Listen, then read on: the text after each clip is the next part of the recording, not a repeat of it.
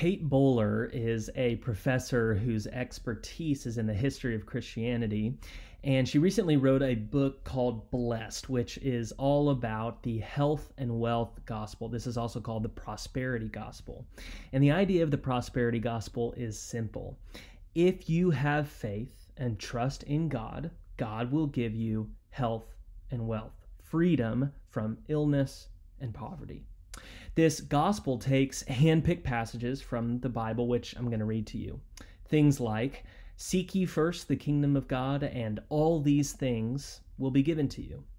With the same measure you measure, it will be measured back to you.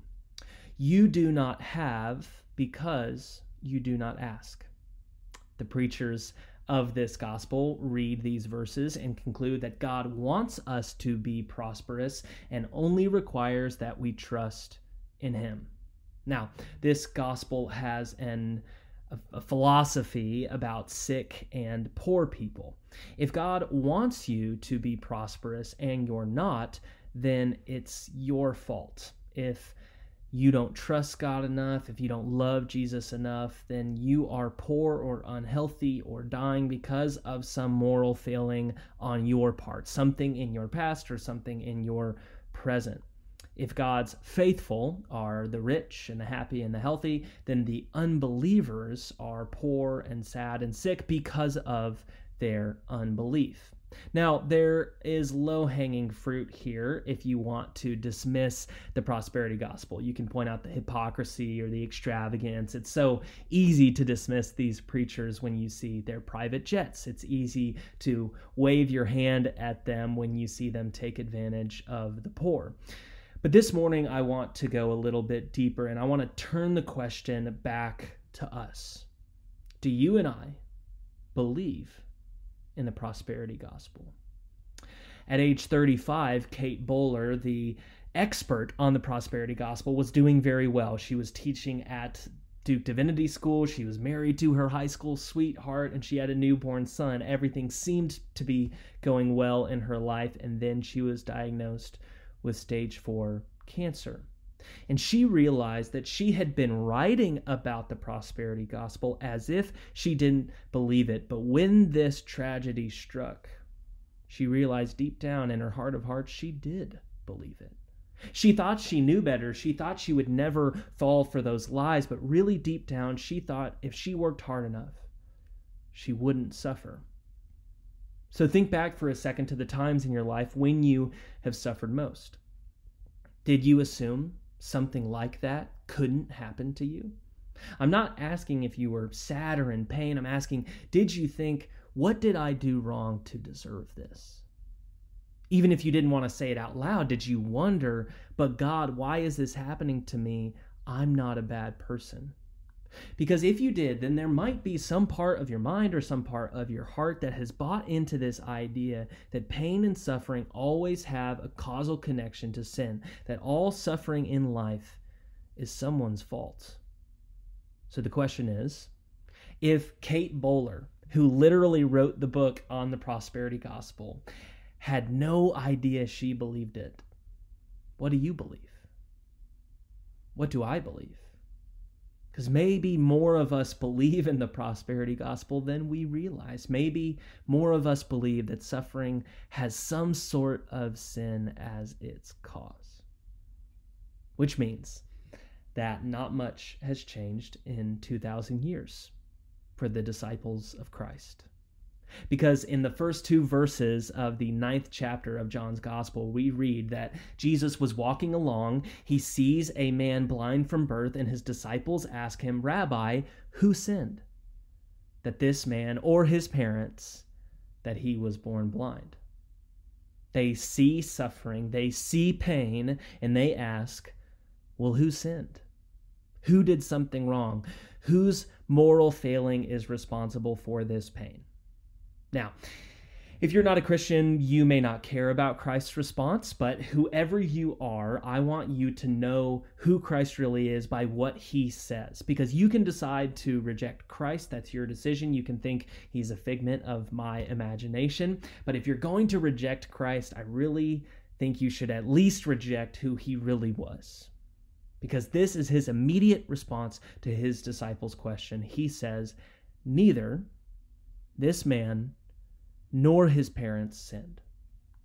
And then Christ does something really strange. He spits on the ground, he makes some mud with the saliva and dirt and puts that mud on the blind man's eyes. And he tells him to go wash in the pool of Siloam. The blind man goes, he washes, and he comes back able to see. Now, you would think that the rest of this passage would be about the miracle. How did this work? How did this happen? Maybe the miracle would be cause for celebration and the whole town would be in uproar and in a positive way, that they would be excited about what's going on, but it actually starts a debate, which is why we can't have nice things, because they start to interrogate the blind man. They ask him, who are you? They ask him his identity. Who are you really? And remember, these are people with functioning eyes who know what this man looks like, who've seen him before, but somehow deny what is in front of their faces. And he keeps telling them, he keeps insisting, it's me, it's really me. I'm the beggar. I'm the blind beggar that you know about and that you've seen before. And then they demand to know how he was healed. And he calmly reassures them that it was this man named Jesus. And then they said to him, well, where is he? And he said, I don't know, because until recently, I was blind. I can't really give you a description of the scene. I can't tell you his height or weight, because once again, lest you forget, I used to be blind. To make matters worse, the Pharisees get involved in this little debate and interrogation, and they do not help one bit. Instead of congratulating the blind man, worshiping God, they start up their own controversy about the healing. They start to wonder where this healer is from. Is he from God or not? And they conclude, based on their extensive knowledge of the situation, that this healer couldn't be from God because the healing happened on Sabbath, and you're not supposed to do any miracles on Sabbath because miracles are actually work, and on the Sabbath you can't work, so case closed.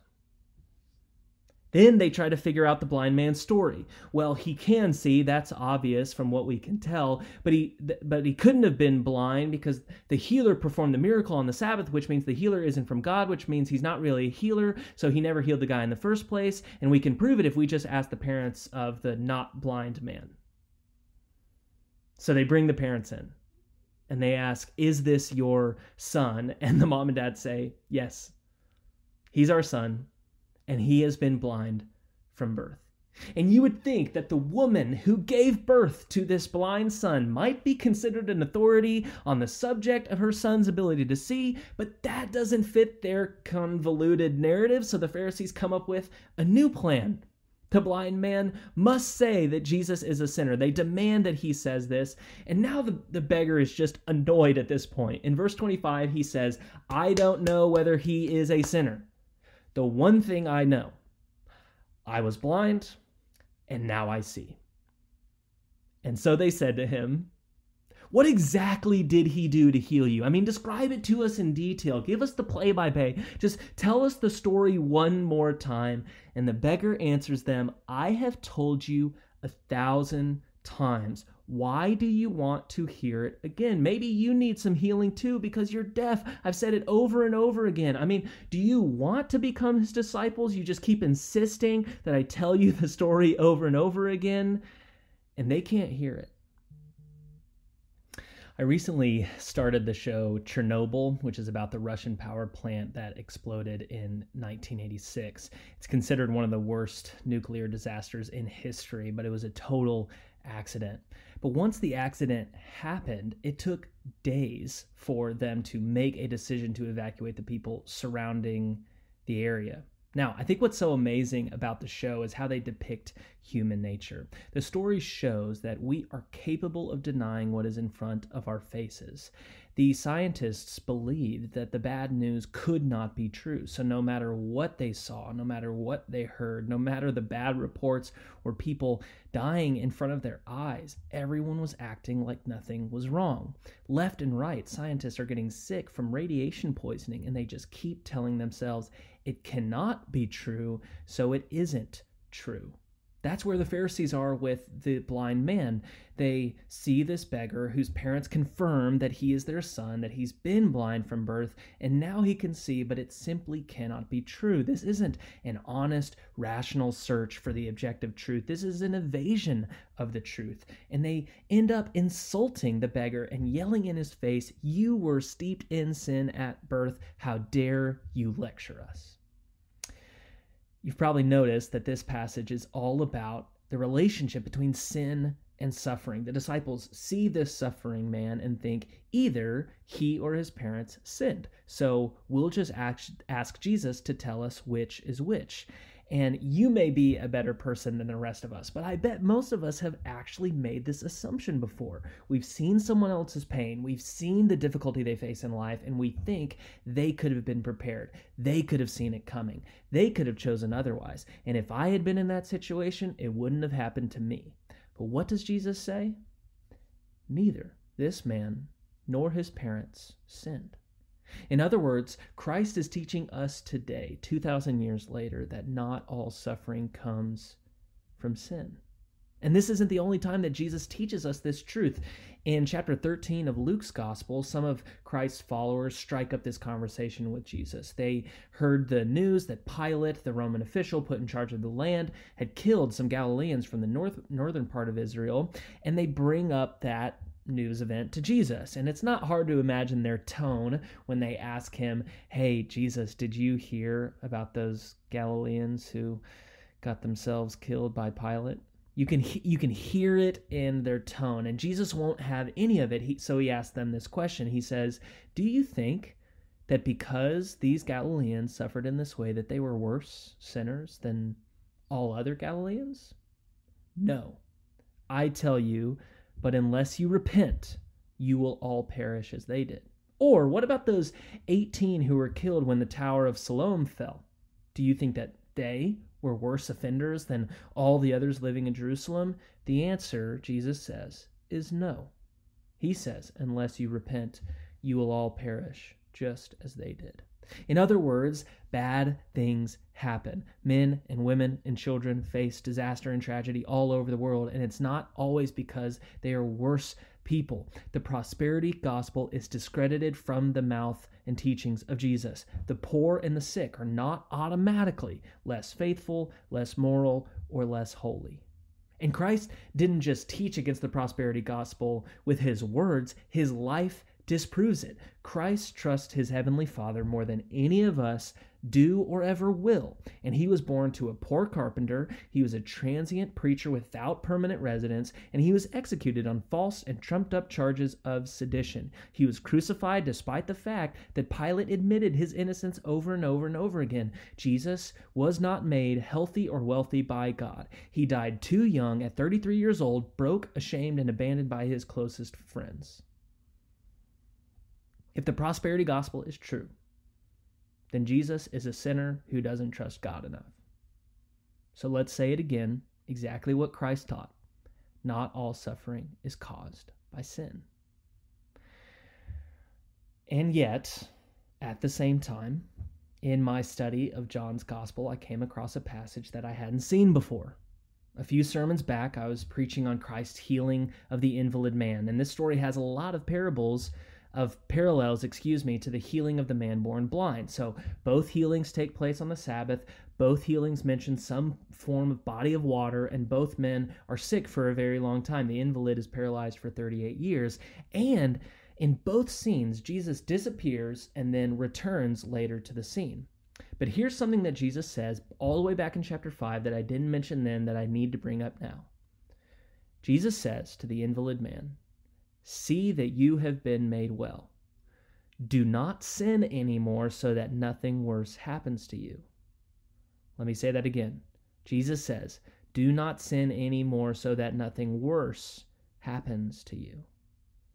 This saying is different than what he says in chapter 9 with the blind man. Now, it would only be speculation if we tried to figure out what the invalid's sin was. We don't know what he did. But Jesus is saying there is a connection between sin and suffering. He warns this man against sin so that nothing worse than paralysis happens. In other words, Jesus is filling in the rest of the picture. In chapter 9, he teaches that not all suffering comes from sin. But in chapter 5, he says all sin leads to suffering. The suffering may not be physical, but all sins do damage. Sins hurt. Say they hurt you, they hurt those around you, they betray trust, ruin relationships, reinforce bad habits, bring guilt and shame, and instill fear and selfishness. In chapter 8, Jesus summarizes it perfectly. He says, everyone who sins is a slave to sin. Sin is never harmless, even if we don't see or feel its effects immediately. Even small sins just chip away, piece by piece, at our hearts and minds and souls. This week has been crazy, to say the least. The pandemic continues in our country, around the world, and in Austin, as we're still at stage 4 in terms of risk level. We were hit by a polar vortex. That's the actual term. And the vortex has caused statewide rolling blackouts, loss of heat and water and food. And to add on top of that, my wife got COVID last week. So she had to quarantine in our bedroom for 10 days. Oh, and by the way, if you didn't know, she is 9 months pregnant, which means our baby could come any day now, including during the polar vortex. So it's been pretty relaxed in our house. No tears or fears for us. But when I think about this past week and this past year, I don't see any reason to believe that the suffering we've faced due to a virus or a vortex are traced back to some sin. I think about Christ's question in Luke chapter 13. Do you think people who suffer tragedies and disasters are worse sinners than anyone else? But here's the hard part of Christ's teaching. Even in the midst of great suffering, we don't take a break from sin. We don't magically become innocent people who love God with all our heart, soul, mind, and strength. We don't instantly become fully Christ-like, loving our neighbors as ourselves. We still struggle with our vices, and we're still petty and ungrateful, and leaders can still be corrupt, and selfishness can drive our decisions. Suffering does not inoculate us against the dangerous power of sin. Now, we want a clear understanding of suffering. We either want to blame other people who suffer and assume that they sinned, that they got themselves into that mess and they could choose to get themselves out of it. Or we assume that when suffering happens to us or our people, that we're innocent angels undergoing tragedy. Surely we're just victims, and victims don't ever hurt other people. But Christ teaches us to avoid both of these errors by teaching the truth that not all suffering comes from sin, but all sin leads to suffering. That's why we need wisdom and discernment. This passage shows that the prosperity gospel is false. And even if we think that we're enlightened and we know better, many of us in our heart of hearts believe the prosperity gospel. We're surprised and shocked when suffering happens to us. But the gospel of Christ is good news. The gospel is that Christ, though he was rich, became poor for our sakes. The gospel is that Christ, though he never sinned, suffered for us. The sinless one, the perfect one, suffered for sinners like you and me. And he suffered not just to have solidarity with us, but to save us, to rescue us out of our situation. He saves us from slavery to sin in this life, and he saves us from suffering in the life to come. The gospel of Christ is true. The prosperity gospel is false. Jesus told his disciples, neither this man nor his parents have sinned. But there's the rest of the verse that we need to hear too. He says that the man was born blind so that God's works might be revealed in him. No matter what the situation is, God can work in the midst of great suffering to reveal his ultimate plan, his greater goods that he wishes to achieve. So regardless of what happens to us, whether a virus or a vortex, my prayer is that God's works might be revealed in us.